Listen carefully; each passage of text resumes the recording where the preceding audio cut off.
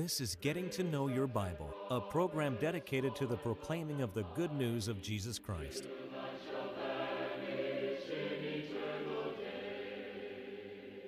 Here's Billy Lambert. Now, on Getting to Know Your Bible, we offer a free Bible correspondence course. I emphasize the course is free, and we want you to know more about the course and how you can receive it. So we're going to pause now for just a moment. To help you in your study of the Bible, we want to send you this Bible correspondence course. This course is non-denominational. It's based on the Bible. It's conducted by mail, and it's free. To receive this course, write to Getting to Know Your Bible, P.O. Box 314, Summerdale, Alabama 36580, or call toll-free 1-877-711-5214.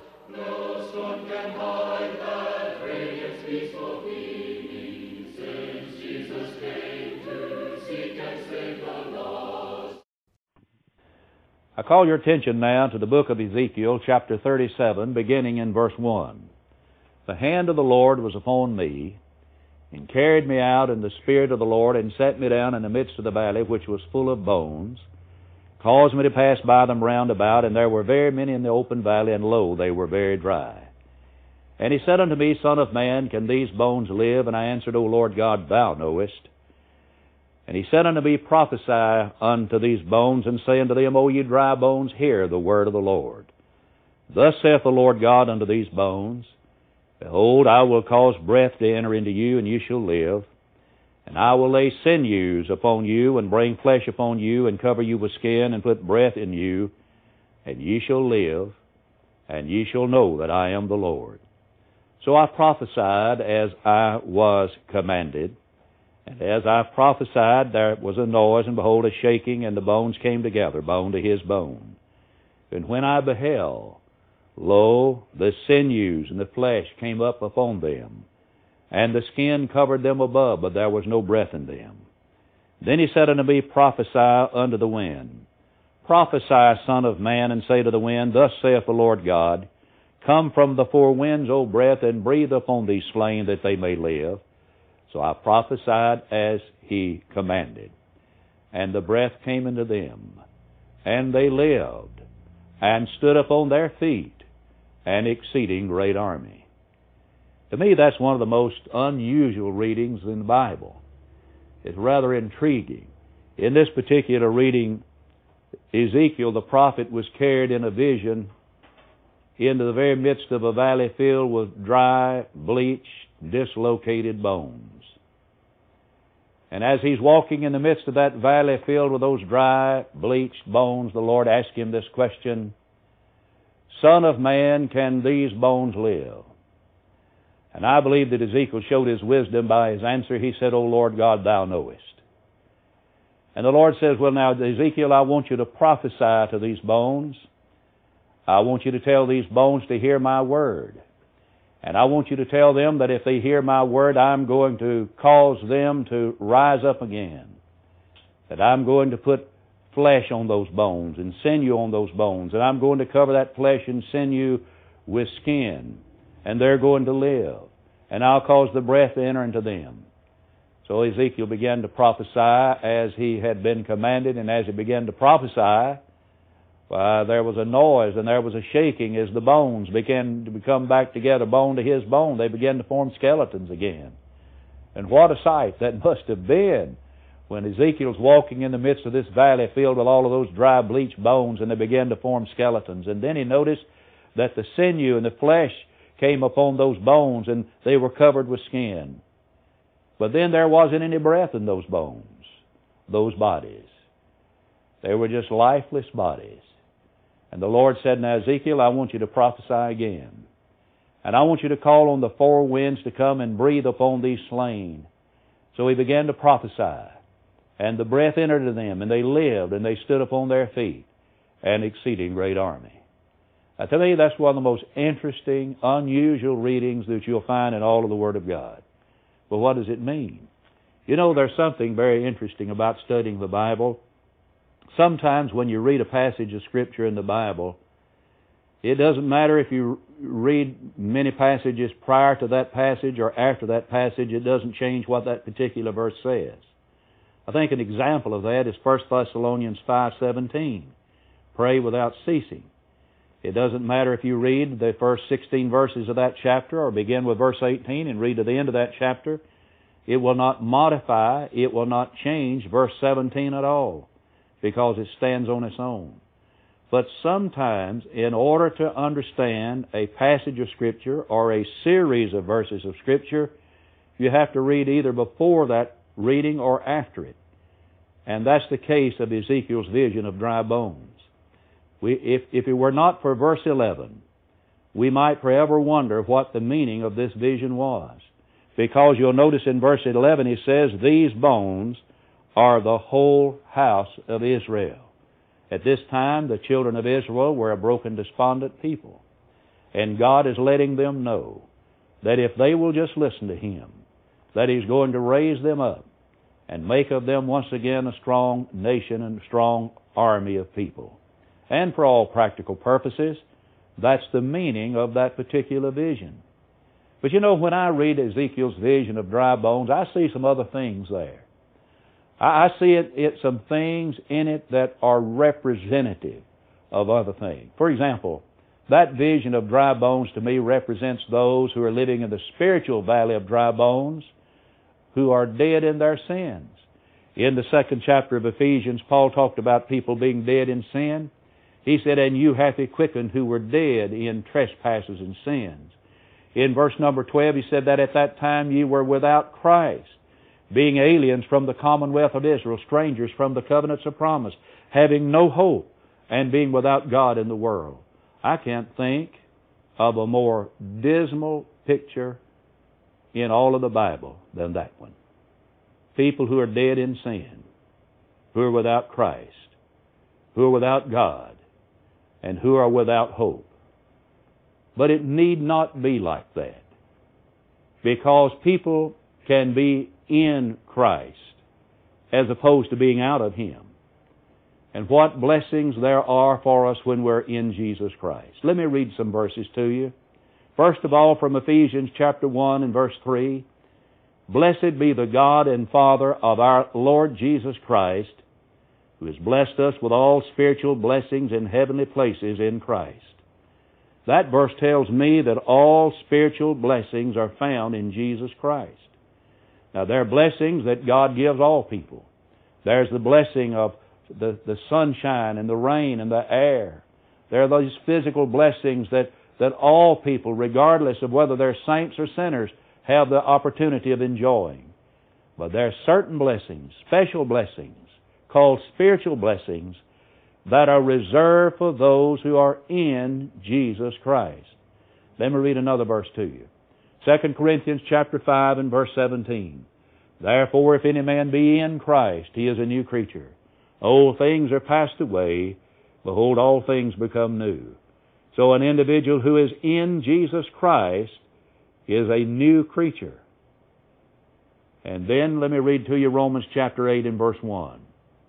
"There is therefore now no condemnation to them which are in Jesus Christ, who walk not according to the flesh, but according to the Spirit."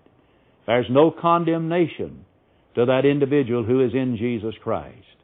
You see that person that Paul describes in Ephesians 2 as dead in sin, without Christ, without God, without hope. That is, they are condemned. But that person who is in Jesus Christ is no longer condemned. Then let me read to you now from 2 Timothy chapter 2 and verse number 10. "I endure all things for the elect's sake, that they may obtain the salvation which is in Christ Jesus." Salvation is in Christ. You're a new creature in Jesus Christ. There is no condemnation in Christ. All spiritual blessings are found in Jesus Christ. So I know that it's not necessary for an individual to be in that spiritual valley of dry bones, dead in sin, without God, without hope, without Christ, because you can be in Jesus Christ. But the question is, how does an individual get into Jesus Christ where all of those spiritual blessings are found? How does an individual get into Jesus Christ where salvation is found? How does an individual get into Christ where he is a new creature, where there's no condemnation? So how do we get into Jesus Christ? And to answer that question, we want to turn in our Bibles to Romans, the 6th chapter. There's not a better place in all of the Bible than the 6th chapter of Romans to answer the question of how does one get into Christ. Now, take your Bibles, if you will, now. Begin reading with me verse number 1. What shall we say then? Shall we continue in sin that grace may abound? God forbid. How shall we that are dead to sin live any longer therein? In Ephesians 2, he talks about people who are dead in sin. Now he's talking about people who are dead to sin. The difference between a person who is dead in sin and a person who is dead to sin is the difference between an individual who has not repented and the person who has repented of sin. And so when we die to sin, we repent of our sins. We die to the love of sin, to the law of sin, to the willful, deliberate practice of sin in our lives. So how shall we that are dead to sin live any longer therein? And now notice verse 3. Know you not?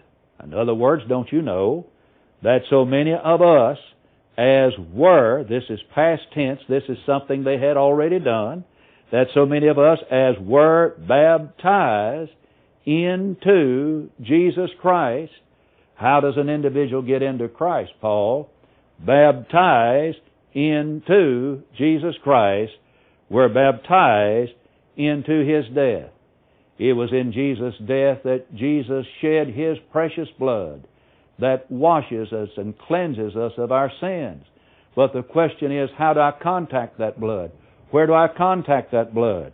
And this verse teaches that we're baptized into His death, into the benefits of that death. That's where I come in contact by faith with His blood that washes me, cleanses me of my sins. Now verse number 4. Therefore, we are buried with Him by baptism into death, that like as Christ was raised up from the dead by the glory of the Father, even so we also should walk in newness of life. And so just like Jesus Christ died on the cross, we die to sin. Just like Jesus Christ was buried in that borrowed grave of Joseph, we are planted in a watery tomb. And just like Jesus Christ was raised from the dead by the power of God, we rise from the waters of baptism to walk in the newness of life. Now look at verse number 5. For if we have been planted together in the likeness of His death, we shall also be in the likeness of His resurrection. Knowing this, that our old man is crucified with Him, that the body of sin might be destroyed, that henceforth we should not serve sin. So here's what Paul is telling us. We die to sin. We're buried with Christ in baptism. We rise to walk in the newness of life. And when we're baptized in water, we are baptized to be baptized into the Lord Jesus Christ, into His death. That's for the remission of our sins, Acts 2:38. Because it is in baptism that we come in contact with that blood that washes away our sins, Acts 22:16. Why tarriest thou? Arise and be baptized, and wash away thy sins, calling on the name of the Lord. And so here we die to sin, we're buried with Christ in baptism, and we're raised to walk in the newness of life. And so that's what puts us into Jesus Christ. And so if you're out of Christ today, friend, I would urge you with all the love of my heart to become a Christian today. As a believer in Christ, turn away from sin. Be immersed into Jesus Christ, into His death, that your sins be washed away in the blood of the Lamb. Rise to walk in the newness of life. And in so doing, you obey a likeness of His death, His burial, and of His resurrection. And that's when we're made free from sin. Look at verse 17 and verse 18 of this same chapter. But God be thanked that you were the servants of sin. They are not now, but they were at times past. But you have obeyed from the heart that form of doctrine which was delivered you, being then made free from sin. Made free from sin when? When they obeyed a form of the death, the burial, resurrection of Christ, by dying to sin, being buried with Christ in baptism, then being raised to walk in the newness of life. That's when we're made free from sin. So if you know that you're in that spiritual valley of dry bones today, may I urge you to think seriously on these matters, and you become a child of God as soon as you possibly can. There's going to be a telephone number on the screen, and if you would like assistance in completing your obedience to the gospel, why don't you pick up the telephone and call? I don't care where you live. I don't care what time of the day or night it might be. Call us. We want to help you be prepared, not just for eternity, but we want you to be prepared to live the abundant life right now. But you know, when I read that vision of Ezekiel, it reminds me of something else. It reminds me of a congregation of the Lord's people that need an old-fashioned, Bible-centered revival. Somebody says, now, Brother Lambert, don't be talking about revivals. Well, we need to. In Psalms 85 and 6, the psalmist said, wilt thou not revive us again, that thy people may rejoice in thee? And I put emphasis on that word again. They needed it before, they needed it again.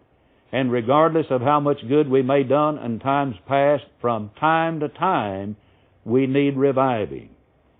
In the book of Habakkuk, the 3rd chapter and verse number 2, there the prophet said, in the midst of the years, revive thy work in the midst of the years. In the midst of the years make known, in wrath remember mercy. And it is often the case that it is in the midst of the years that God's people need reviving. And we need a revival today.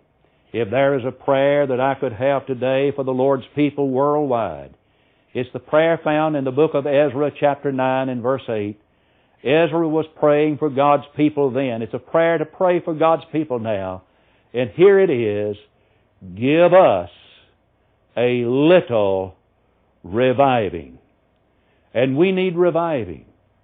When our fervor begins to die, we need reviving. When we're losing interest in things of a spiritual nature, we need reviving. And so, this reminds me, it just kind of pictures to me a church that is in need of an old-fashioned, Bible-centered revival.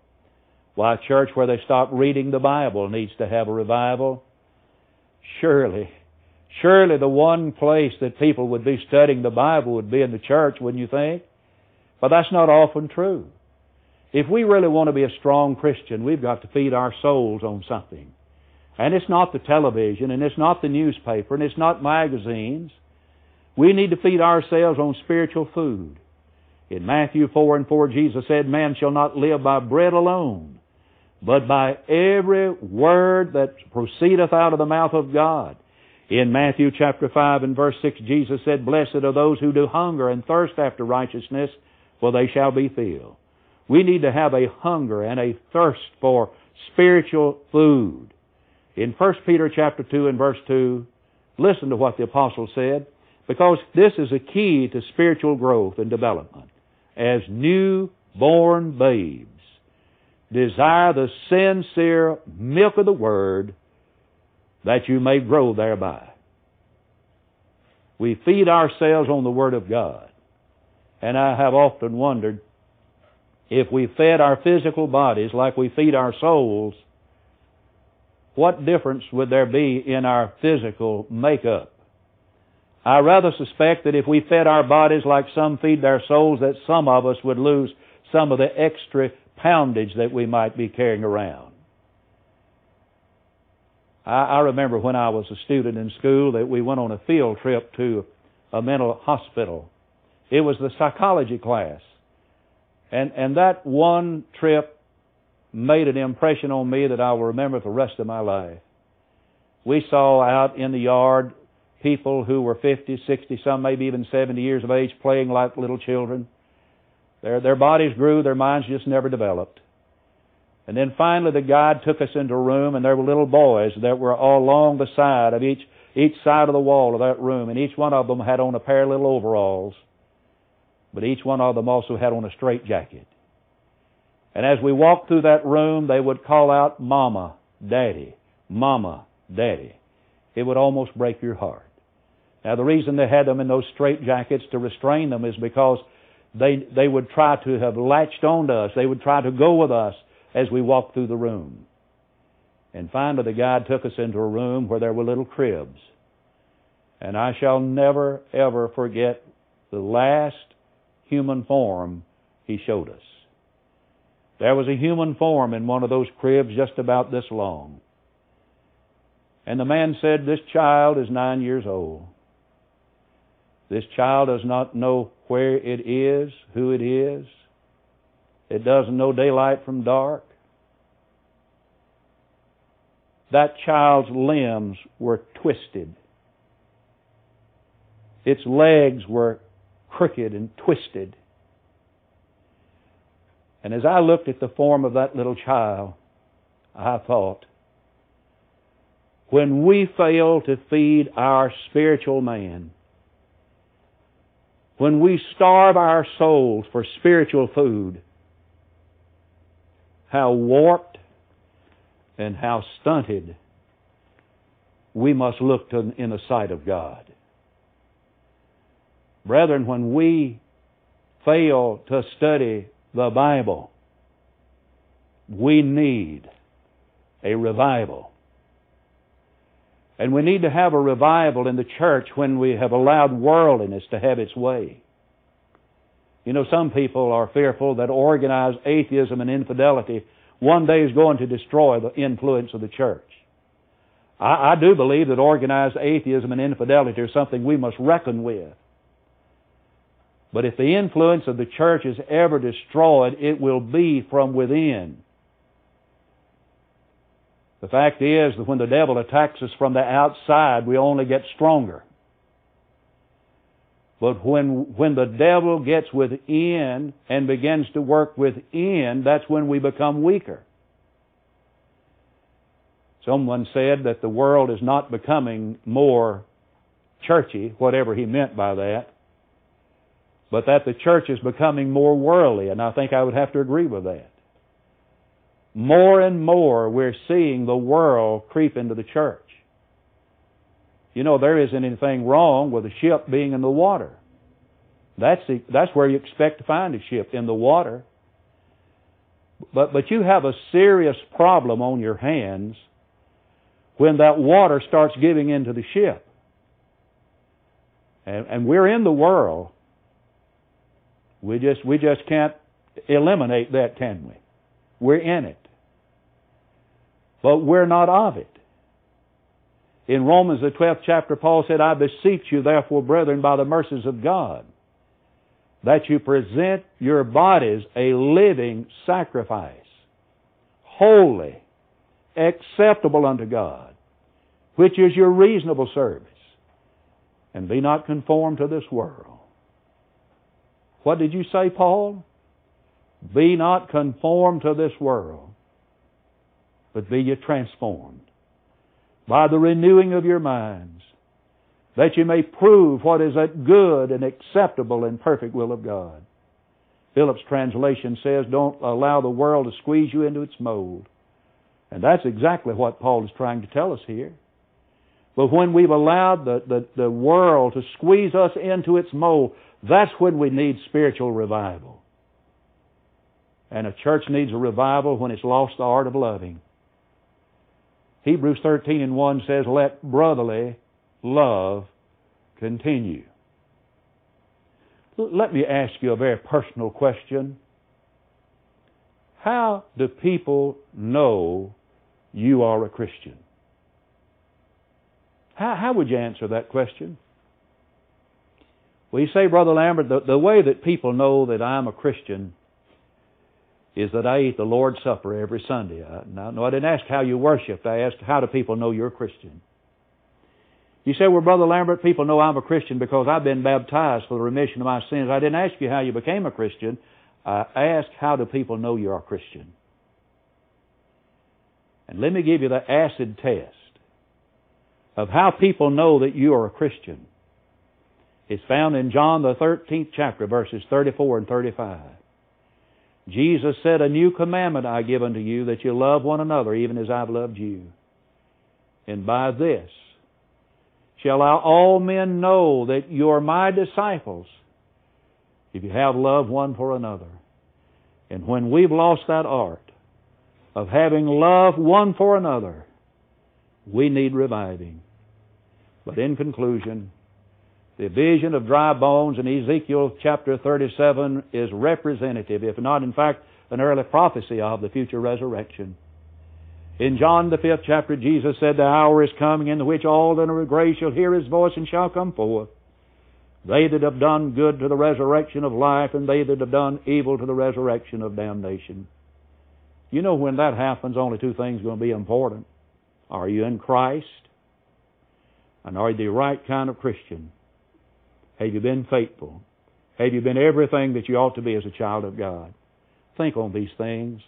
And in the closing moments, may I encourage you to call for the free Bible correspondence course. And until we meet again, may the Lord bless you and keep you, is my prayer. We want to help you as much as possible in your search for a personal relationship with God. You can now easily access our free Bible correspondence course online at gettingtoknowyourbible.com. If there's any way we can help you grow closer to God, please email us at gettingtoknowyourbible@yahoo.com or call us anytime at 1-877-711-5214.